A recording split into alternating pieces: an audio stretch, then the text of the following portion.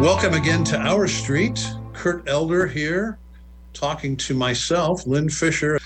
And we really appreciate our listeners supporting KZUM in general, but we'd really appreciate it if you would show your support by either calling the studio. This is pre-recorded, so you can call the studio anytime at 402-474-5086 and make a financial support payment and mention Our Street, or you can go to our website, kzum.org, and there's a button there to click to make a donation, and then mention Our Street as well. We would really appreciate it. Yeah, no, I don't know about you, Lynn, but I listen to KZUM pretty darn frequently, and so I know that there's been calls for giving and it's part of the campaign, but just wanted to throw it out there for our listeners as well that this is our this drive is in conjunction with Give the Lincoln Day, and as you give to us and KZUM, whatever total of the percentage that is given to Give to Lincoln during that day, there's a matching pot of funds. So let's say that KZUM gets 5% of all donations. Well, we get 5% of that matching donation. So if you have the ability to give 5, 10 more dollars, that money will be matched at a percentage by the community as a whole through our generous partnerships and just people out there that just have helped with this pile of money. So this is the time to give if you're so able to and inclined to. And there's also, as always, I mean, traditionally there are premiums for different levels of giving, and I know $89.30 is one level. I think there's some more. I know that I think it's a $250 level is another one. So, or maybe it's $200. So Kurt and I aren't in the studio, so I apologize. But the bottom line is we really would appreciate your support, your financial support. So please do that. So Kurt, sure. Kurt, you want to talk about the election? Yeah, it's we are faithful listeners know that we try our best to get a balanced candidates for those races that we can get to. There's just some races and that just have so many people running for office, and especially within the city election where the turnaround is just so fast that we didn't get to cover all the races. But of those that we did, we presented each candidate that made it to that final ballot. And Lynn, I mean, great for our community that there are people wanting to run. That's fantastic. It kind of stinks for us some days, though. But on the whole, we had a couple races that from the top being mayoral race going down to the city council races. As we know that the mayor was reelected and the council remained a 6-1 split of those who are Democratic or lean Democratic versus those who are Republican or lean Republican. But from the mayor's race, people had asked me what I thought the tea leaves were going to be, and I thought that I thought it was going to be a 2 to 3 point spread towards the end, with the mayor pulling it off. And the initial numbers from Tuesday night showed the spread to be 9 to 10, something like that. But Susan Geist finished with a narrower spread than that. So I wasn't too far off, but I well, I know I was just reading the paper, I think it was yesterday, the day before, about the money spent on this particular race, and it was pretty amazing. Tell me more. I did not read that. Yeah, it was the largest amount of money ever spent for a mayoral race in Lincoln, and I think both sides had roughly $1 million or more that they spent. So it was a lot of money put in, and I think one take that one thing I take away from the result is that I hope it's a kind of a tell of things to come, that hopefully negative advertising is not going to be a big part of future races. Maybe that's just wishful thinking. I'm sure it is on my part, but I No, I don't think it helps really to have an informed decision. no, it doesn't either. I think it's a really good takeaway. I think that a lot of people were affected by that. Um, Another takeaway from this, as someone who's run campaigns in the past and done them from a data-driven perspective, that for my experience and how I manage campaigns is that so we have a list of everyone that's registered to vote, and when you request an absentee ballot, we know who you are. We send you mailings and postcards, party mail, so then you get the ballot and all that propaganda with it. Propaganda meant in a very neutral term. So you get all the information with that ballot, so you can make that choice. But what we would then do is that we would no longer send you all that extra mail. We would no longer send you, all the other material, have people come to your door, knocking on your door. Once you've requested your ballot and returned your ballot, we would no longer engage you. I wonder if more people would vote early, just avoid all that junk mail too. Good Lord, how much junk mail? Well, you're outside the city limits, but but I know that you. But we still get our fair share. Yeah. I'm sure you get your fair share, but it's just so much stuff, and towards the waning week or so, but it was just obscene. It was like, are you kidding me? This is just all going to the dump. Kurt, when we interview candidates, one of the standard questions that we ask is, when you're out there knocking door to door, what are people telling you? And you can confirm this, but I believe that most of the candidates are only knocking on the doors of those registered voters on their party side. Right. Depends on really which party you're in.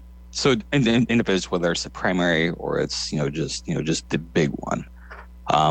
So if you're running against if you have two Democrats running against each other, they're going to focus on those likely voters that are Democrats. You won't really get a lot of crossover there because you just need to get the votes out.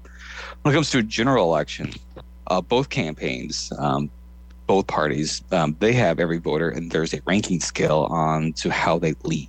Very conservative, to the middle, to very Democratic on the other side.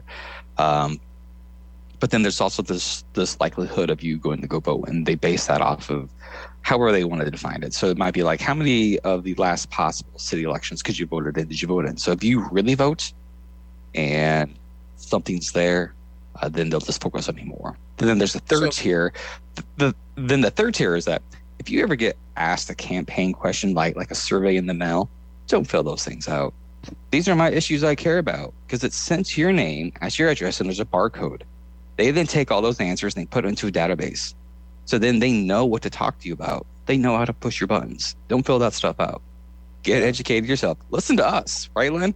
We ask good questions. We help you stay engaged, and we won't use your private answers in potential ways to twist your feelings or inform your feelings. I'm air quoting. So each of the parties have a database, and that database consists of the public record from the voter, the election office, as well as data or information gathered by surveys, right? Surveys that so at the national level, I'm sure you've gotten these. I know my grandmother used to get them. They'd be from. I had both grandmas, both on both sides, and they both get the same survey. What are your thoughts on these issues, these topics? Right. Yes, no, da. There's your name, and there's a barcode on it. When you send it in, it just goes into a Scantron. Right. And then so you have your name with all your answers. Both parties do it. Yeah, interesting. Yeah. So the candidates can concentrate on the demographic, groups of people that they think are going to be more likely to be receptive and if they have enough resources, they can then go in and create specific. Let's say there's a question B. What do you feel about question B, from very low to very high? Well, let's say that the party is something that they care about, something that's like the middle to the high. So they'll grab all those out and they'll write a story just for that subpopulation. Because they have enough money, they can then write a story for those others. Yeah. As long. And so filling out those surveys, it gives you a chance just to vent, but I just don't think it's a good use of. Well, I wonder I'd be curious to next time we interview candidates to ask and find out, are they Targeting, knocking on most of the doors? Are they following their guidelines and sure. only targeting certain places? Because it would be probably a pretty tough job to go out and try to knock on every door in a district. Oh, it's so tough. Yeah. So just two other thoughts on this is that, I've talked with other strategists and they would say that if someone's registered within a certain party, there's a 90% chance that they're going to vote for that party. That's just, Yeah. that's just what they're going to default to for whatever reason. But when you have those independents and you have those other side pieces, you can really dig into the numbers, the facets, and just get to, a better messaging that helps you, find that right spread to help you get elected. It's not rocket scientist, right? I mean, Lynn, you used to be in vehicle sales, right? Yeah. You would create the same targeted marketing approach if you had if you had a data set to help you, find sure. that market, right? No, I'm not. No, I'm not saying there's anything wrong with it. Yeah. So the registered independents then are the ones probably that are more likely to have some effect on a campaign. If a candidate can go out there and find those people and talk to them and convince them to vote one way or the other, if they're not registered as a Republican or Democrat, they probably spend a lot of time concentrating on those folks. Sure. So yeah, but those registered independents also have a rating scale on them from both parties. So who knows?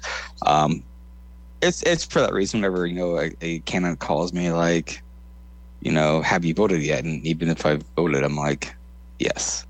Yeah. Do you know what you're? I just stay so vague. I just want to be left alone to read and learn and ask good questions. Also, last point on this, anytime you sign like a petition initiative, let's say it's for marijuana or for, concealed carry or for, you have to sign for your voting, all that information gets put into a database too. So then they know how to write you on that as well. So there's a lot of information gathered on people. So it's probably amazing between those kinds of things. And I suppose that some of the big internet organizations maybe are selling information about people to the parties. Yeah. So a lot of your information is so they would call it like a tapestry. So the entire nation is broken down into different geographies from the nation, the states, the counties, the tracts, to block groups, to blocks. Tapestry designations are at the block group. And a block group is roughly 2,000 to 3,000 people. But it looks at spending habits, patterns, things like that, and it says these kind of people live here. So then it helps you to write better targeted messages just for those, or even on a very small scale. And we were way off topic of what do you think about the local election? But just even small scale of like running the campaign is like, hey, I know there's people in this neighborhood. I want to hold an event in this park. And so even if they don't come to my event, they'll recognize their park and then they'll connect me with their park. Yeah. And maybe they'll be more likely to vote for me. Yeah. Anyway. Well, we're going to take our midpoint break here in the show. And just a reminder that we are in the middle of our fundraising campaign for KZUM and Our Street. So go to kzum.org or call 402-474-5086. Don't go anywhere. We'll be back in just a couple of minutes. Welcome back to Our Street. Lynn Fisher and Kurt Elder today, and we're in the middle of our fundraising campaign for KZUM, 45 years old now. So we want to ask our listeners to support Our Street and support KZUM and all the great work that all the volunteer programmers here do on the station. So you can go to kzum.org, ask or mention Our Street as you make your donation, or you can call in 402-474-5086 and make a donation. Someone will answer the phone and help you out there and mention Our Street. We really appreciate that. We sure will. Kurt, we were talking in the first half, we talked about the election results here locally and talked about statistics and data and all that. So were there any surprises that anything surprised you about the election? The race I was watching the most would have been James Michaels and Tyler Wyatt's race, since James's district is the one that augmented the most during the last redistricting. his district moved a lot more towards the east into some new developments out there. I just didn't know anything about how those areas have voted in the past, so I was kind of curious to see what that spread would have been. When he and Taylor ran 4 years ago, James pulled it out by 3 to 5%. I think that spread might have grown this time, so I was kind of surprised at that. It was a contested race, and they both tried their best. So thank you for guys for running. Well, I think I think that's a good example of where an incumbent has the advantage, and so I think James Michael really had the edge there, even if there was a change in the district. Oh, sure, yeah. How about you? Was there any in your race that you thought was interesting? I know that we had interviewed both Bailey and Tom. Tom Duden, yeah, on our show, and there at one point, Bailey was a little ahead, and a little less ahead, but then day of voting came in and Tom came out. Yeah, well, I think that wasn't really a surprise, and I think the way that the vote count goes, you get the early voters, that come in first. So I think they tend to lean to the Democrat side, and then the Republicans like to vote day of the election. So that's not surprising, really. So no, I don't think I was surprised at all. I think the mayor's race I thought would have been closer. I was surprised it wasn't closer. So how about that? I know it's been commented before. What surprised me more so was that oftentimes down ballot positions just don't get the same amount of love and attention that the header gets. So whereas we've had a Democrat mayor, we had two airport authority members that were Republican, and I don't know about you, Lynn, but when I read bios, I just go with who I think is going to do the best job, and I don't really care a lot about party titles within this context, especially with an airport authority. I just want you to do a good job, and we should have some experience. And I thought it was great that one outcome happened one way, and another happened with down ballot of all places too. Yeah. So, anyway, no, it's I'm glad that we're out of silly season, which is election time. We can talk about a few extra fun things, and then just try to find some summer programming that's going to be of interest to our listeners. And based on that, go ahead, Lynn. Well, one of the things you and I emailed on earlier today was there's a public hearing coming up on multiple resident housing for people that are in some kind of an addiction or mental health situation in their life. And I know so that there's these places around town that have been opened that are there to serve multiple people that are beyond the limit that the city allows of 3 unrelated people in a house. Right. So there's a public hearing coming up in June, I believe, on that. Yeah, it's the subject of that email was collaborative living schedule. There you go. Yeah, there we go. And so that's I think that's what was sent out to some facets. There was an email sent out to neighborhood leaders and representatives, and the planning department is looking to do a text change. And I know that some of the neighborhoods have been having Zoom meetings, and they've been positioning themselves. So it should be a really interesting hearing. So. Well, and so we have to decide if we want to do an interview of someone who attends that, or we should do something ahead of time for maybe one of the leaders of that. We'll have to decide and come up with something. Yeah, I think it'd be a good idea. And also trying to find things just to share about and just promote on our show, as well as within our Facebook page a couple weeks ago. I had promoted out I had shared a survey that the city is doing. It's a survey to then, this survey is titled, is the City of Lincoln's Analysis of Impediments to Fair Housing and Access to Opportunity. It's largely the same survey that they did back in 2017 for that 5-year update. And so far they have gotten enough responses to have a data set that is of quality of the same level that the census uses at the census tract level. That's information that we use a lot. So The survey was set to close today, but they're going to go ahead and keep that open until the end of the month as part of their public comment period. So if you haven't taken the survey, you want to check it out, you can go to facebook.com/OurStreetKZUM, and it's probably going to be the pinned post there at the very top. So just go ahead and check it out. It's a little hefty. It'll take anywhere from 10 to 20 minutes, depending on how you answer those questions. But,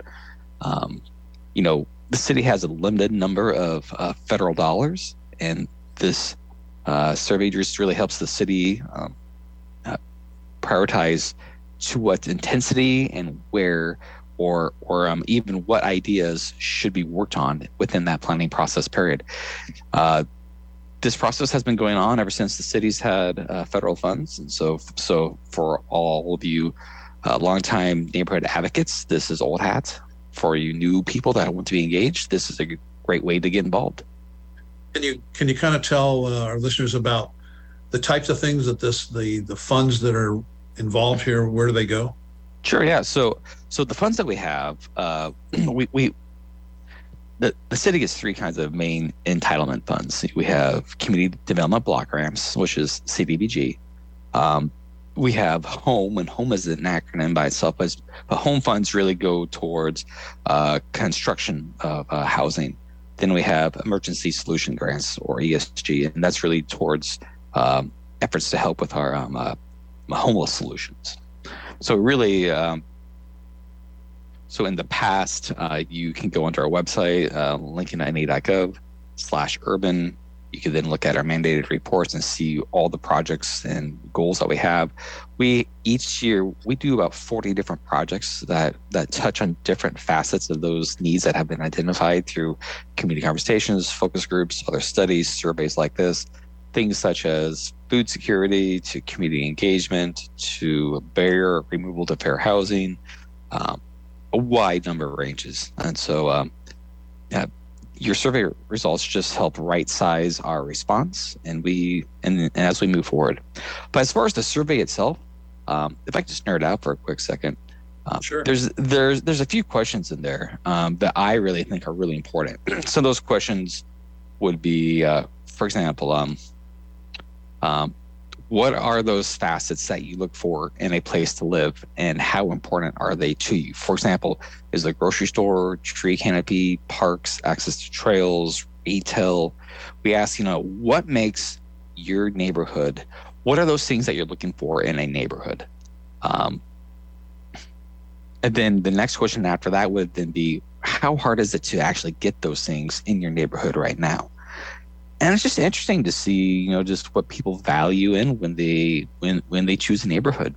We ask everything just from that list I gave you to also things like noise from neighbors, things like that. But yeah, it's all the results will be posted out in crosstabs or just on our website. There will be no personal. So if you fill it out, nothing will be given out that I would say that Kurt or Lynn did this. There's just no way to do that. But yeah, it's just a really comprehensive set of questions. I'm sure that other people want to ask more questions, but the reason we ask these questions is that 5 years ago, the city of Omaha and Lincoln made a choice to do a similar survey so we could compare answers across the state. Now, as places like Grand Island, who also get CDBG funds, and places like Bellevue, who also get CDBG funds, they have to go through this similar process. So if we can have a common set of questions across different places, we can have a more rich conversation at the state level too. Kurt, you're a stats guy, and I'm sure you've studied all this in your education. But statistically, when you're looking at data that comes from people who are willing and able to do surveys, you're leaving out 98% of the people. I'm just curious as to what kind of biases you can. Has it been studied? That these are the results of this survey, and it's only based on 2% of the people. So aren't there kind of biases that people who are willing to do surveys have? Sure. So when we think of biases of who's going to take a survey, sometimes we either go to two ends of the spectrum. One that's just, of lesser means, they have nothing else to do, so they're going to take a survey. Or the other side of it is that, you have means and time and you know the importance of it, so you're going to get those people. And there's this thought of, so maybe there's a valley or peak somewhere in the middle, right? There is no way that you can fully get a full comprehensive listing of perceptions. 5 years ago, when the city did this survey, they got about 900 responses, which is a really good survey. I'd be thrilled if we got to that level this year. I don't think we're going to get there, but we will have enough to get us a good sample size for a track level data set. Yeah. But still, to your broad question, exactly.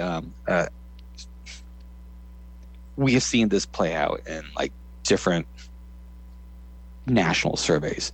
But at the national level, the number of surveys you need, there's 350 million people, and for a national survey, you only need like 1,500 surveys. Yeah. And it's just nuts. But whereas here at Lincoln, we're a city of 300,000 people, and if we can get 250, that's a much, statistically speaking, it is a good random sample of the population. Sure. And really, and that's just the key. Random sample. Well, but I guess the point I'm making is that it really isn't random, because there are people that are willing to do surveys, and I think that there's probably characteristics of those people that are biased and skewed off the norm or the average, however you want to say it. There's an old movie. If you've never seen it, I'll see if I can find it and give it to you. There's an old movie, black and white, so that's how old it is, about a survey company, who discovers a town in the U.S. that is average. Everybody, everything about it is average. So they have targeted that town for using as a survey point to predict things. And that's great.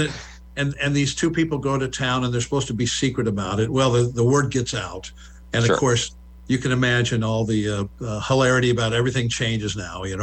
People find out that they're so important, and it completely messes up the whole deal. They're no longer average, because they're trying to be, they're trying to make out like they're something they're not. But anyway, sure.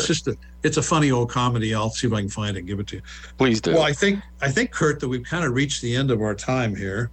Sure. Is there anything else you want to talk about? It's I would just say that whether you go to facebook.com/RStreet KZUM to take a look at the survey, or just read up on some of our prior shows, or just going there to leave us a message about what kind of content you want to hear, we're always engaged we always want to hear from you, and we would really appreciate your donation as we're in this Give to Lincoln season. It's really important to us. Yeah. We enjoy doing this. But we only do it because we have KZUM to do it at. And because we have our listeners' support. So go to KZUM.org, or call 402-474-5086 and make a donation for our street. We appreciate it. So for Kurt Elder, this is Lynn Fisher saying thanks for spending another 30 minutes with us here, and we'll see you next week.